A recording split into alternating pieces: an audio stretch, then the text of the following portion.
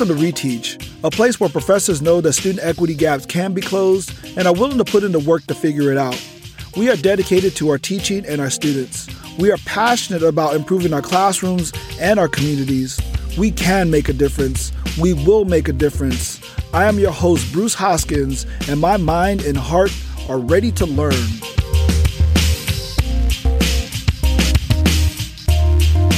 So what's up, everyone? So hey, it's been a minute since I talked to you, but you know what? I needed a break, and I'm sure you needed a break, and I hope you enjoyed your break. But let's get back at this, right? Because this is what we do. We teach and we do our thing, and and I really enjoy doing this podcast and everything. And so honestly, it was actually really hard for me to take that break, but I forced myself to shut down for like 2 weeks out of the 4 weeks or so that we had off. It was needed. It was worth it. But I'm ready to get back into the saddle. And so let's go ahead and do this. And so in talking about this, I actually want to talk about first day, right? My first day of class, which is kind of funny because if you listen to the last episode of the fall season, it was cumulative finals. And I said I was going to come back in the second week of class, but actually it's still my first week of class. And so all this first day of class stuff is really fresh in my head still. But the reason why I came back a week early is because on the podcast, I actually said the date and I said the wrong date. I said January 23rd. And so when this comes out, it'll be January 23rd. And so I was like, man, let me just come back on January 23rd, just so I'll be, because I'm a man of my word. You know what I'm saying? And so I'm like, I'm coming back and doing me, and whatnot. And so, but like I said, this first day of class, the first day of class is fresh in my head because I just got finished doing my statistics class and my research methods class. That's on Tuesday, Thursdays for me. And then I did my introduction to sociology class on Wednesday.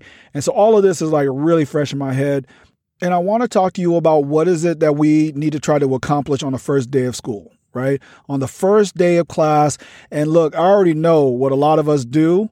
Because I used to do the same thing, and that was I would come in, I would take attendance and, see who's going to get dropped and all of this stuff. And then I would just go over my syllabus. Right. And look, you might want to do that. You might continue to want to do that after this episode, but I'm hoping that I can get you to think about that and what we can do differently to engage our students from all these equity groups and stuff like that. And just our students just in general, but to really try to get down into like what kind of messages do we need to try to send on the first day of class in order to try to close these equity gaps, right? Because that is who we are. That's what we're trying to do. So there's 4 things that I would argue that need to happen on the first day of class. There's 4 things that need to happen. Besides all the miscellaneous silly stuff that we got to do because that's what we got to do, like roll call and adding and dropping and stuff like that. Well, I'm not talking about that, right? And so here's the 4 things that I say, and then I'll give you examples of what I'm talking about. And so first and foremost is that the students got to know what the class is about. Second of all, students need to know who you are, right? And I would argue that doesn't just mean know your credentials, but I'm going to talk more about that in a minute. 3, students need to know that you are passionate about what you do, right? And then number 4 is that they need to know that you care about their success. So the first thing that I'm trying to accomplish in the class is to try to let the students know what the class is about. But most of us, when we talk about what the class is about, we normally start going to our syllabus and stuff like that. And that's not what I mean, right? I don't know. That's not what I mean when I say let the students know what the class is about. I really want them to know what the class is about. And what I want them to understand in that space is to really talk to them about how, even though they don't know what sociology is really, that they actually do a lot of social analysis in their everyday lives. And what they don't realize is that there's a discipline out there that literally will talk about and think about some of the things that they do in their average everyday lives and whatnot. And so when I'm go in, so I barely tell them what my name is when I first start. Is like, I just really try to talk to them about what do we do as a sociologist or a sociological understanding about something. And so what I do then is that I start breaking something down sociologically. And look, and I do this by way, and this is going to be the first time y'all hear me cuss, is like I do this by talking shit about something. Like straight up, I talk shit about movies or TV series or songs or whatever.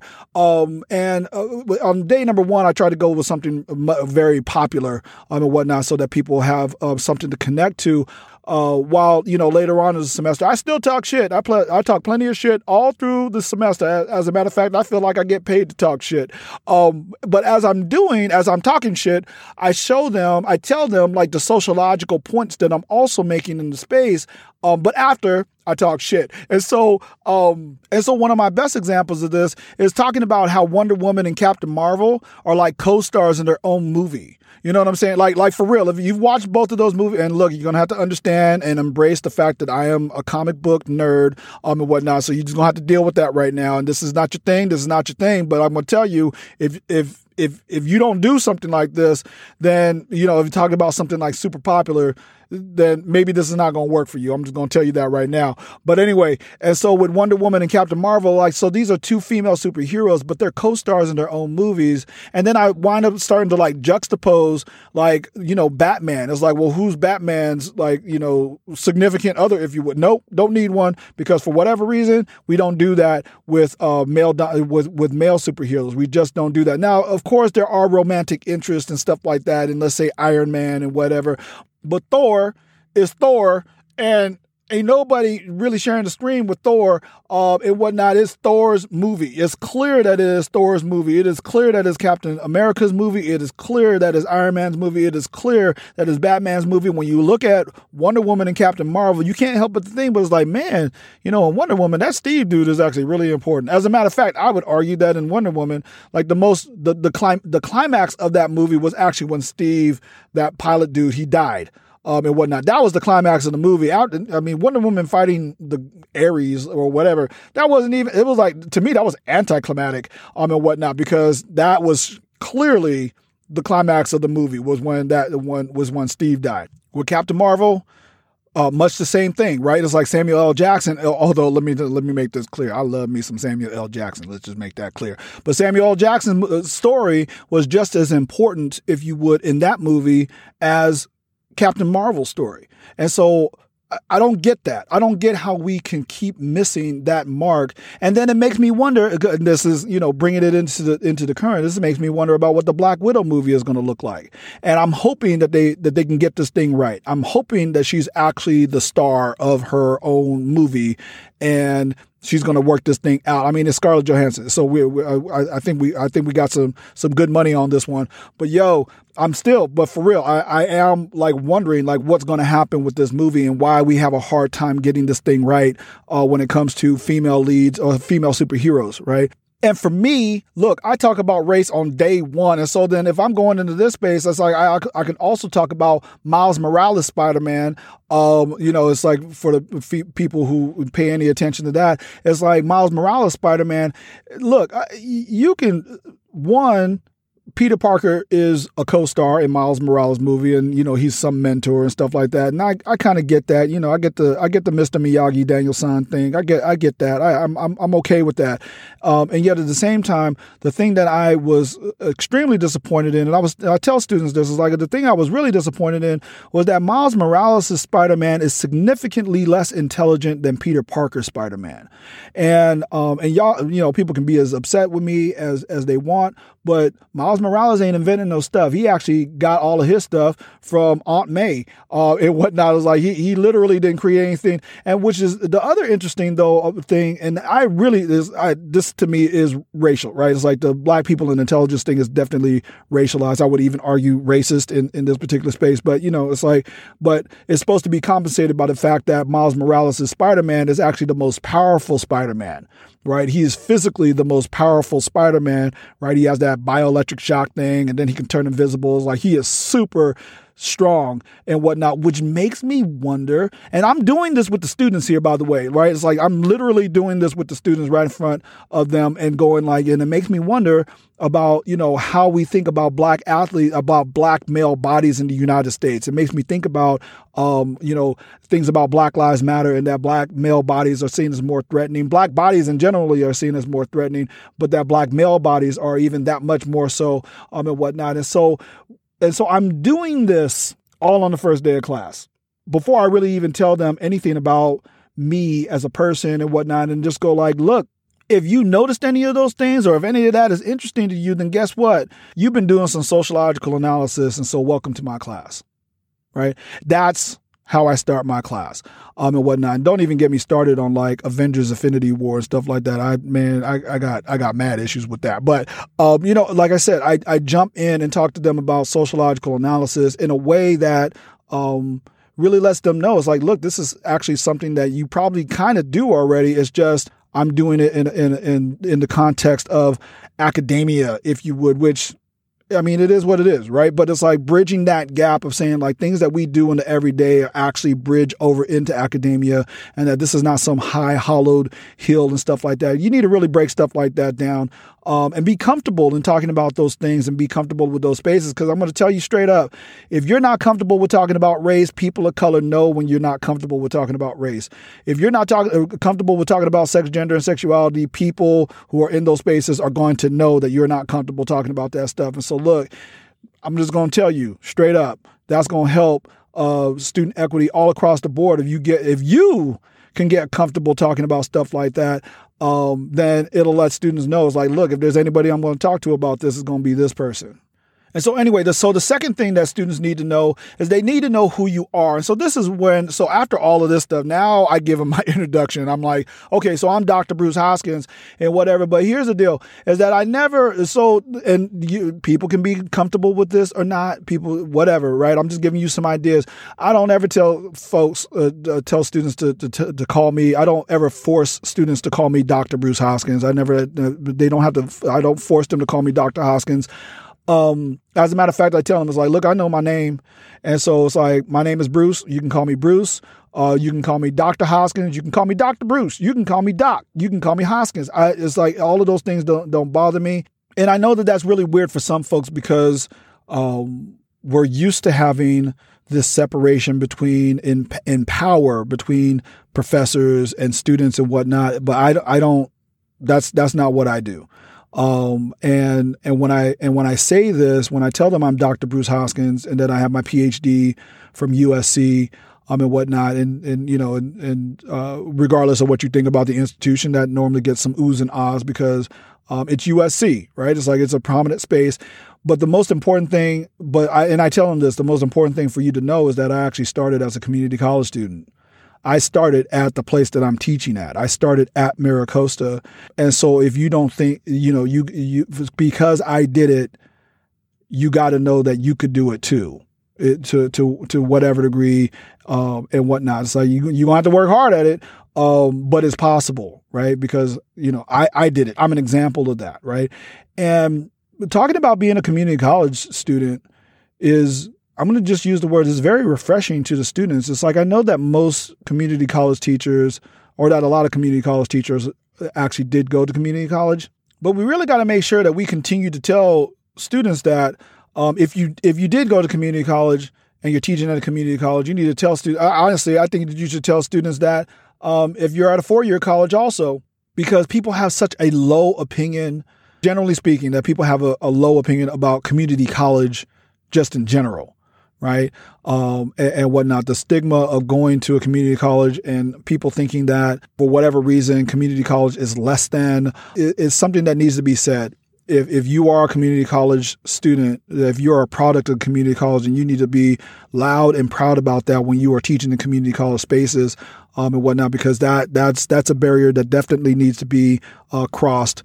And broken down and everything like that. And so I make sure that I tell them I'm a community college student. I make sure I tell them I change majors a lot. It's like, for crying out loud, when I first started off at MiraCosta, I was a business administration major. And I'll tell that story later on in another podcast about like why I was a business administration major. But it's like, it took me a year and a half to figure out I didn't like business administration. And then I wound up changing my major to math, believe it or not, because I wanted to be a high school teacher. And so when I transferred, I had my AA in mathematics, but when I transferred to UCSD, I took an ethnic studies class and I fell head over heels in love with it. Even though I'm a slow reader, I'm still a slow reader to this day. And at the time I was a really bad writer. And I tell them that because They need to know that. It's like, look, I haven't always been Dr. Bruce Hoskins. There's been this journey that I've taken, and it's taken me a long time. Quite honestly, like, look, under the current rules of community colleges, they would have kicked me out a long time ago. It's like by the time I transferred, I had 105 transferable units. But the best thing that ever happened to me was for me to stay here for 4 years, because that's how long it took me to do it, to stay here for 4 years, because in my first year, I really didn't do a whole bunch of anything. In my second year, I actually got involved. I became the president of the Black Student Union and everything. But then my last 2 years, because I had just changed my major and everything, I was able to run for associate student government president, and I was student body president, student trustee for 2 years. And so because of all of those things, because I changed majors and took longer and everything, I actually had the best time of my life and built myself up. Built myself up while I was here. And so that's the reason, that's at least part of the reason why I really regard like MiraCosta and the community in Oceanside as my home. And whatnot. And so students, they want to know that. They want to know that you're a human. They want to know that, that you can make mistakes, which aren't really mistakes, but they, like people talk about changing majors like it's a mistake. They need to know that the journey is valuable. They need to know that the journey ends also, and that you do find a major and stuff like that. They need to know stuff like that.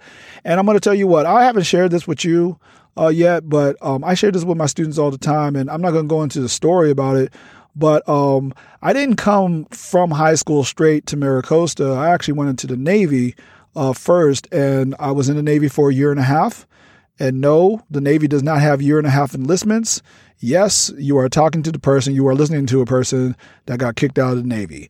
Now, there's a whole big old story around that. Maybe I might tell that story in a different space on a different episode or whatever. But just understand that a lot of racist stuff happened to me and whatnot. The military in general, fine, right? It's like I love the vets. I love the people, the students that come into the space and whatnot. But yeah, the Navy and I, we did not get along at all. And so let that be what it is. But the fact that I tell them that, and, it may be intriguing to them or whatever, but it's like, and I'm not trying to do that to pump myself up. I'm really just telling them, it's like, look, there's mistakes that people make, right? And there's people who made mistakes and landed in prison. And then they come back and then they find out it's like, well, they're taking a class from a dude who got kicked out of the military and he has his PhD now. And so it's like, look, you can recover from mistakes. And that's to me the motive, besides just me just letting them know like what I'm thinking of and how I, operate in the space and whatnot.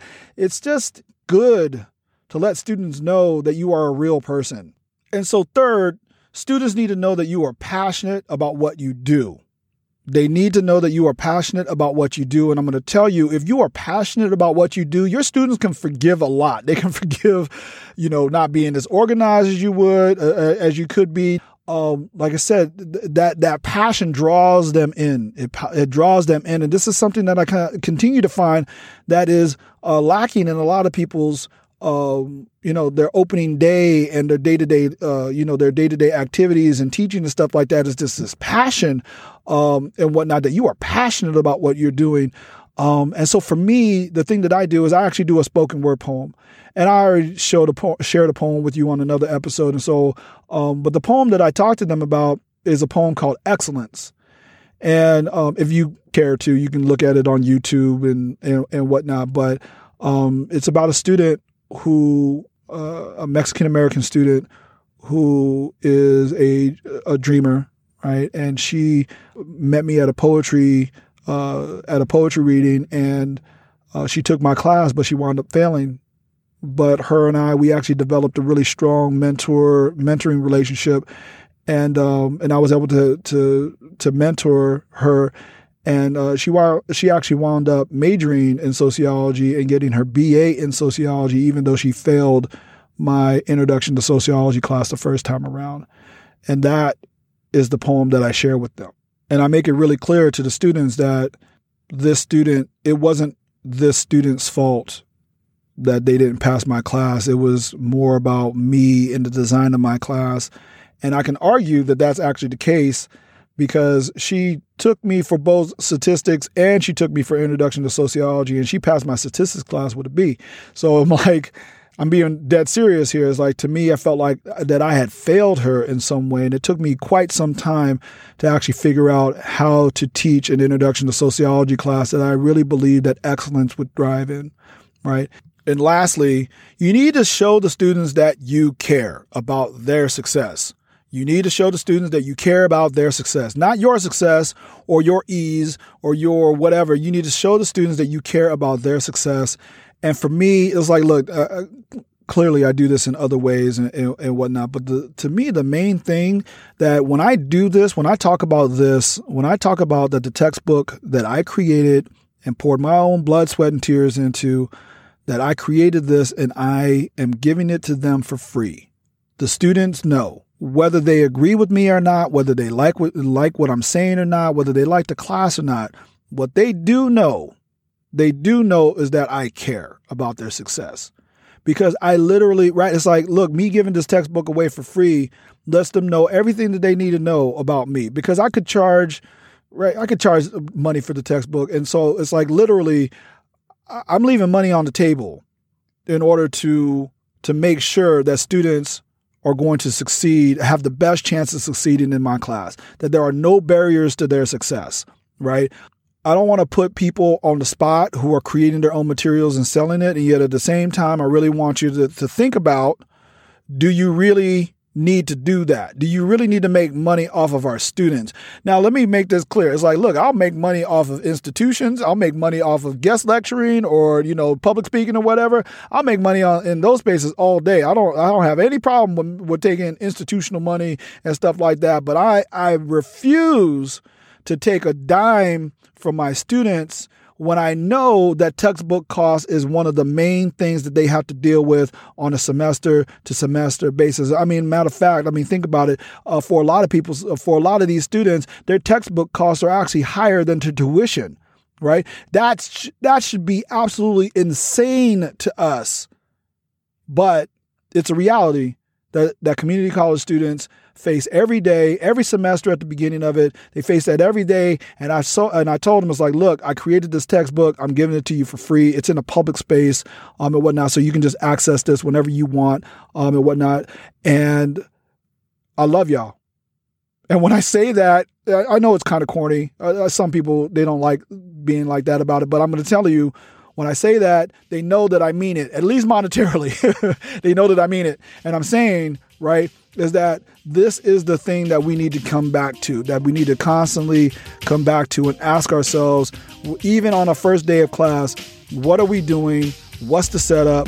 How is this going in order for us to try to close these equity gaps, right? But anyway, that's all I got for this episode. Hope you learned something. Peace. Thank you for listening to this episode of Reteach. If you want to learn more about me or my open source introduction to sociology textbook, please go to brucehoskins.com. In closing, I want to leave us all with a question. If you learned something today that you think would help close your student equity gaps, how long will it take to incorporate this into your classroom? A year? A semester? Next month? Today? No matter the timetable, we must commit ourselves to becoming better teachers. Our students deserve it. All of them, not just the ones that are good already.